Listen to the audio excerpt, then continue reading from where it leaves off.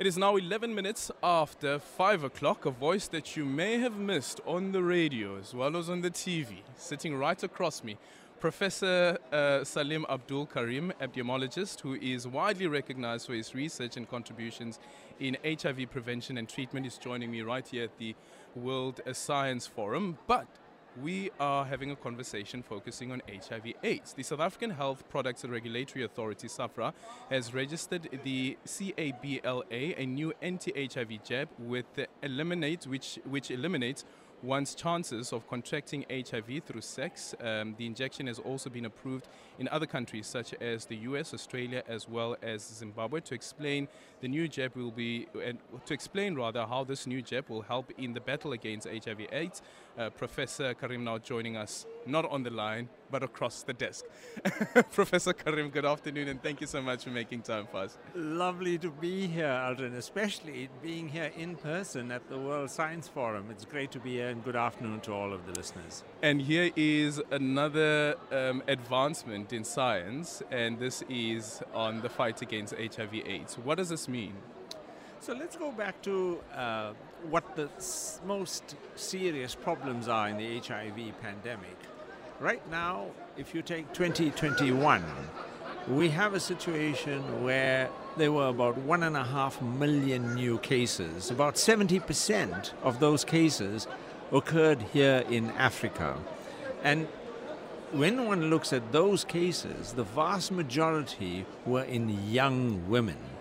So we have to do more to protect and reduce the risk of HIV in young women. So right now we do have a technology. It's a daily tablet. It's a tablet called Truvada. It includes tenofovir and emtricitabine. This particular tablet has to be taken every day, and that's the challenge. We need to have some kind of long-acting formulation.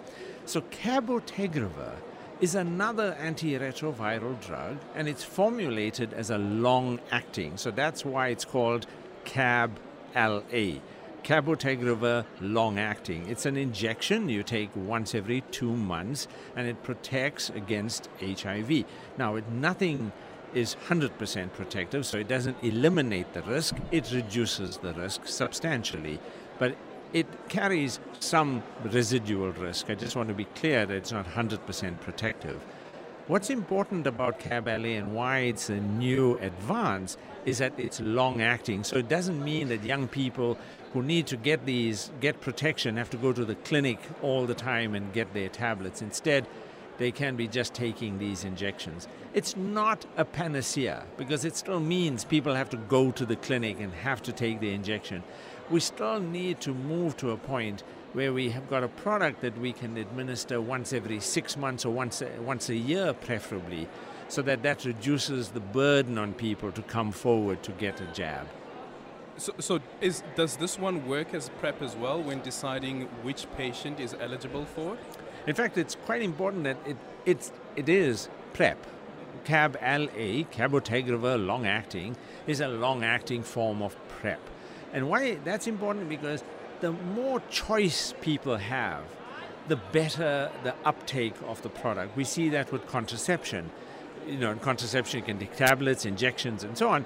Now PrEP is going in the same direction. You can go to the clinic and you can choose, do you want to take a tablet, do you want to take an injection, and so on. So that's why these choices become important.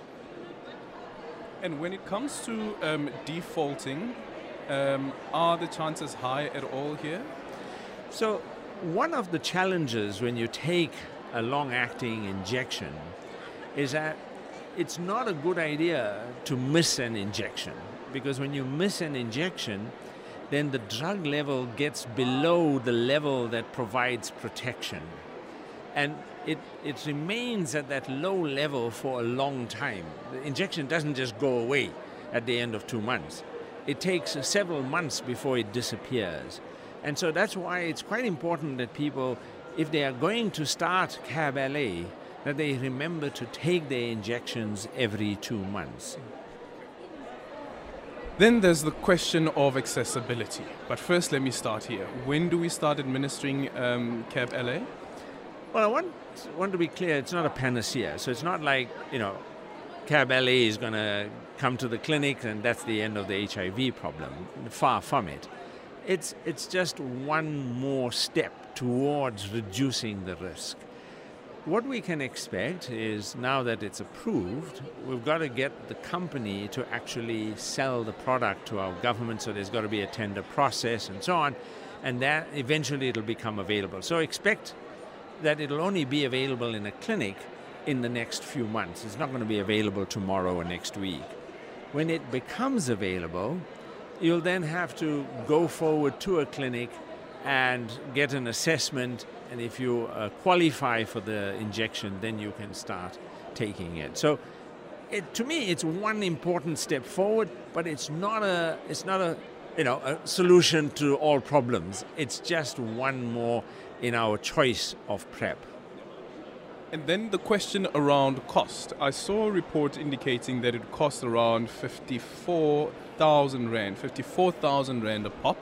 Of course, we live in a country that is highly unequal, with a high poverty rate as well. Do you think the state will be able to respond to this? But then for citizens who can afford, would they be able to get it over the counter? We've had this problem with almost every antiretroviral. The actual product from the original drug company is quite expensive. If you take Truvada, which is the tablet we use as PrEP, in the US, it's a very expensive medication. It's about over $50 per tablet. So it's a very expensive medication. In South Africa, it costs us a few cents. And the reason for that is that we don't buy the drug from the original drug company. We are buying the drug instead from a generic manufacturer in India. So it's when those generic companies from India make it available in South Africa, that's when the cost will come down. And I think that that's part of the negotiations that we will see. In order to get the price affordable, South Africa will have to look towards the generic companies in India. Why is it so difficult to get to that point once the product has been discovered, and also after the research has been done, that actually this is effective? When it comes to the issue around patent as well as making the drugs available via generic means. So the Indian drug companies will make a new drug based on a license that they would get from the original manufacturer. So with Cab LA, which is made by a company called Vive, and Vive is not well known for its generosity. It's a company that's there to make profit. It cares nothing for people who have HIV. Its job and its goal is to maximize profits. But we would hope that it will now license Cab LA to generic manufacturers. That license is a critical first step. Once the Indian companies and these generic manufacturers have that license, that's when they can start manufacturing these drugs. And they can then make it and sell it legally across certain countries. They cannot sell it, for example, in the US. The licenses will not allow that. So that's what the critical hold-up step generally is. As far as I'm aware, Cab LA is already available and is being manufactured by Indian generic manufacturers. So it should be a faster step for us to get it in this country. Thank you so much for your time. Professor Salim Abdool Karim, epidemiologist, who's also widely recognized for his research contributions in HIV prevention as well as treatment. Really appreciate your time. And nice to finally meet you as well. It's a pleasure. Alvin, thank you very much. It's a minute before 5 o'clock.